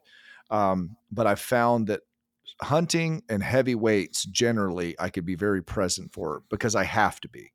And so that's where that addictive quality of that is. Like I've said before, 500 pounds in your back is trying to kill you. So you got to be present. Right. Yeah. And so whereas if it's 225, it's just kind of a pain in the ass. It's just on my back. It's like, okay, whatever. But 500, now it's fun because now we got to be here, So I grew up hunting. That was something that my dad always instilled in me. And I think the biggest part of that that I learned early on was that criteria and that emotionless outcome scenario, meaning which I learned at 8 years old. If I went out and Pops put me in a deer stand and gave me a rifle and it rained and I didn't bring my raincoat, I was getting wet. He wasn't coming back early because he thought I was wet. That was up to me as a man to bring my stuff, to be prepared. If he might say, hey, looks like it's going to rain today. That was it. There was, I had to take that information and go, army poncho, probably a good thing to put in my pack. And the times I forgot it, which of course I did because I was a kid, you sit and you freeze your ass off in the rain and you're puddles in your pants from, wet going down your back. And you're just sitting there and you're like, oh, you're looking at your little watch just fogging up because you're so wet. And you're like, oh, I have 3 more hours of this. Yeah. And Pops is not coming back because I was told the criteria that was going to occur. So you learn really fast. Like, it's no one's fault but mine. The weather doesn't hate me. Dad doesn't hate me. It's going to do what it's going to do. And I better be prepared for that. So that taught me redundancies. That taught me planning. That taught me how can I carry the least amount of things that have the most uses for them. So then you start thinking divergently of the whole idea of what can use something for what it can be, not for what it allegedly is. And so that builds creativity, that builds problem solving, that builds divergent thinking, all things that I used in my vocation 25 years later to build weightlifting equipment, because I would look at something for what it could be but not what it was. And so I think those early days of having to figure that stuff out, not being coddled, was huge, absolutely vital. And it was so cool that it was, what I heard the other day, they say, well, hey, remember when you're hunting, the game gets a vote. You could do, and John Dudley told me the other day, he goes, hey, just so you know, everything you do right is only 25% of the outcome of hunting. 75% of it, you have zero control over.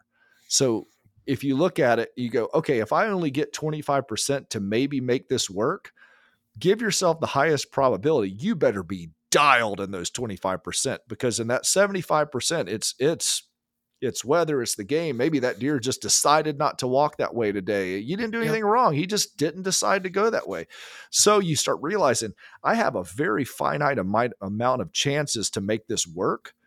So if that's the case, I better be dialed, because I don't want to piss a chance down my leg because I didn't have my stuff together. And now all of a sudden my success potential goes to 10% versus 25 because I wasn't put my stuff together. So I learned that early on. Dude, there are endless life lessons from hunting I'm discovering as I get better at it. And just you learn a lot from your failures as well. And also every time I'm about to take a shot, I think of that one animal that I wounded and never found. I think about that animal more often than I probably should, but that always makes me, okay, got to make sure I've got my rifle ready to glow, that it's clean, that I'm sighted in, that I don't rush my shot. If I don't have a good shot, I don't take the shot. Like, I'm not going to try to get lucky because I wounded an animal because I rushed a shot. We never found it. And that animal probably met a very, very painful and long demise. And that's my fault. And so that's just one lesson. But imagine learning those lessons as a kid, and you're not going to be able to maybe connect the dots to that one time when you're in the deer stand getting wet, to you preparing for a meeting before you walk into it when you're 45. But man, it's just there. It's a part of who you are as a person. Right. So I'm a big time advocate for people getting into that and building that out, especially if you have,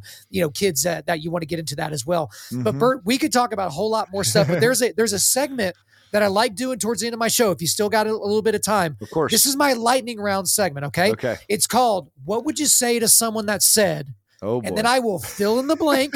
But here's the deal. Here we have rules for this. Okay. I'm setting the standard here. Okay. No matter what I say, you have 30 seconds maximum to give me your answer. So this is meat and potatoes only. I'm going to say, what would you say to someone that said, fill in the blank? You give me your answer. You up for it?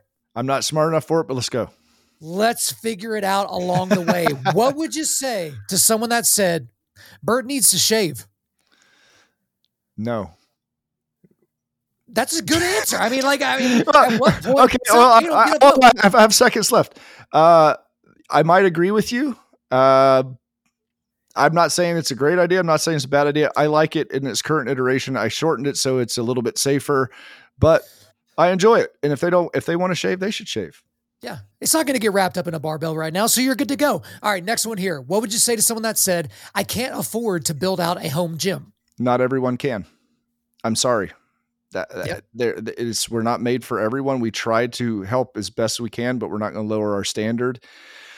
I would rather someone save up and get the best stuff they could afford, whether it's Sorinex or not, than buy trash, because it never pays off buying trash. All right, next one here. What would you say to someone that said there's no such thing as a third generation successful company? I tend to agree with them, and I'm going to try to do what I've done every other point in my life is overproduce of expectations. So I'm going to work on my end.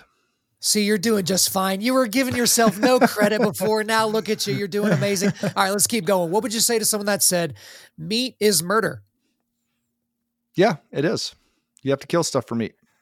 And it, depending on how you choose to call murder, you could be part of the life cycle. I'm a part of the life cycle. I have a set of emotional abilities as well as skill sets that allow me to be a part of that process closer to the source than most people. But if you eat meat in any way or buy any type of leather, you're a hypocrite. You're part of the cycle, whether you want to be or not. What would you say to someone that said, I would work out, but I'm afraid of getting hurt? Being weak is more painful and a higher probability of getting hurt. Find someone who could teach you properly, slow cook it, try to be strong for a long period of time, and don't worry about taking a long period of time to get there. If you can move the ball 1 inch down the road every day, you're moving the right direction. All right, a few more left. What would you say to someone that said, Americans shouldn't be allowed to compete in the Highland Games? It's for Scots only. I know you've heard that before. Yeah. Well, I will say Americans are really good at it, though. Yeah, they do say that. Well, I think the sport dies if it only stays in one country. And I think Americans have done a lot to promote that whole sport. And we let the Scots in the Greek Olympics. So, hey, and look at it this way. Imagine if Americans didn't let anybody else play baseball. Like, think of all the great Dominican, Cuban, Japanese players that we've had. Like, it would be silly to basically the majority of the Major League Baseball are from those other countries. So yeah, they're really good at it. Yeah, it wipes out a lot of Cooperstown. All right, a couple more left. What would you say to someone that said, you shouldn't strength train after the age of 40? It's too dangerous. I would say that's the most important time in your life to strength train. That is when you're going to have the most benefits over what your basal level of fitness and strength would be. I think you could change more things at your life at 40 and above, and you could be stronger actually than any other time in your life. At 40 and above, you have the most benefits you'll ever have strength training. You're missing the boat completely if you don't do it. All right, Bert, we've been everywhere in this conversation. I got one question left for you. What would you say to someone that said, I'm just too busy to exercise? Cut something else out of your life. You're not prioritizing. Bert, that is my bugaboo for people. You have guys that are like, oh, I've got a family, I've got a business, whatever. I can't really work out right now. Well, it's like, okay, you're getting the time now, but you're deleting 10 years off the end of your life, assuming you don't get hit by a bus or attacked by a pack of wolves. So as long as you're okay with that, that trade, go for it. Yeah, that's exactly what it is. It's a quality trade. And I haven't really got to train too much in the last month because I've been hunting. And if I haven't been hunting, I've been working. If I haven't been working, I've been spending time with my family and sleeping. I prioritized, but I know that next week I'm starting hardcore again because I trained up for this part of the season and I knew I could coast it during that time, because when you sleep 5 hours a night for 50 straight days, it's, probably an additional stressor of heavy squats isn't a great plan. Hey, but you've built a life of resilience. And so it's that Right. ability to go back to your base and to build back off of that. You might come off a little bit on your cardio. You might come off a little bit on your strength, but you can build yourself back up. You're not having to just completely, erase the whiteboard and then start over. Yeah. So, but man, we've covered so much ground in the show. I really appreciate all the time and all the stories and all the different rabbit trails we went down, but that's all for me. Is there anything else you want to get off your chest? No, I just very much appreciate you letting me come on the show, and the messaging that you're putting out there and what you're doing for men is absolutely vital. I think it's one of the most important things we could be doing today in our society. For all you guys listening out there, thank you for supporting this show, and please keep your eye on the ball and keep your eye on what really matters in this. That's a great word. Bert Soren, thank you for coming on Undaunted Life of Man's podcast. Thanks, Kyle. There you go, guys. Hope you enjoyed my time with Bert Soren. But before I let you go, we are going to do a quick resilience boost.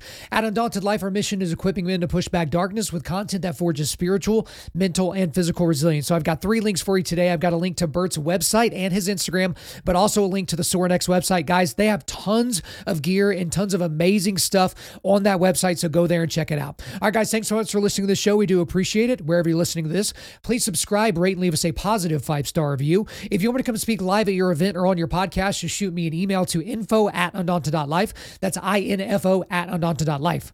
Follow us on Instagram and like us on Facebook, and check out our website for everything else, including how to donate to keep more content like this coming your way. Just go to www.undaunted.life. And as always, we want to thank the band August Burns Red for allowing us to use their music for our content.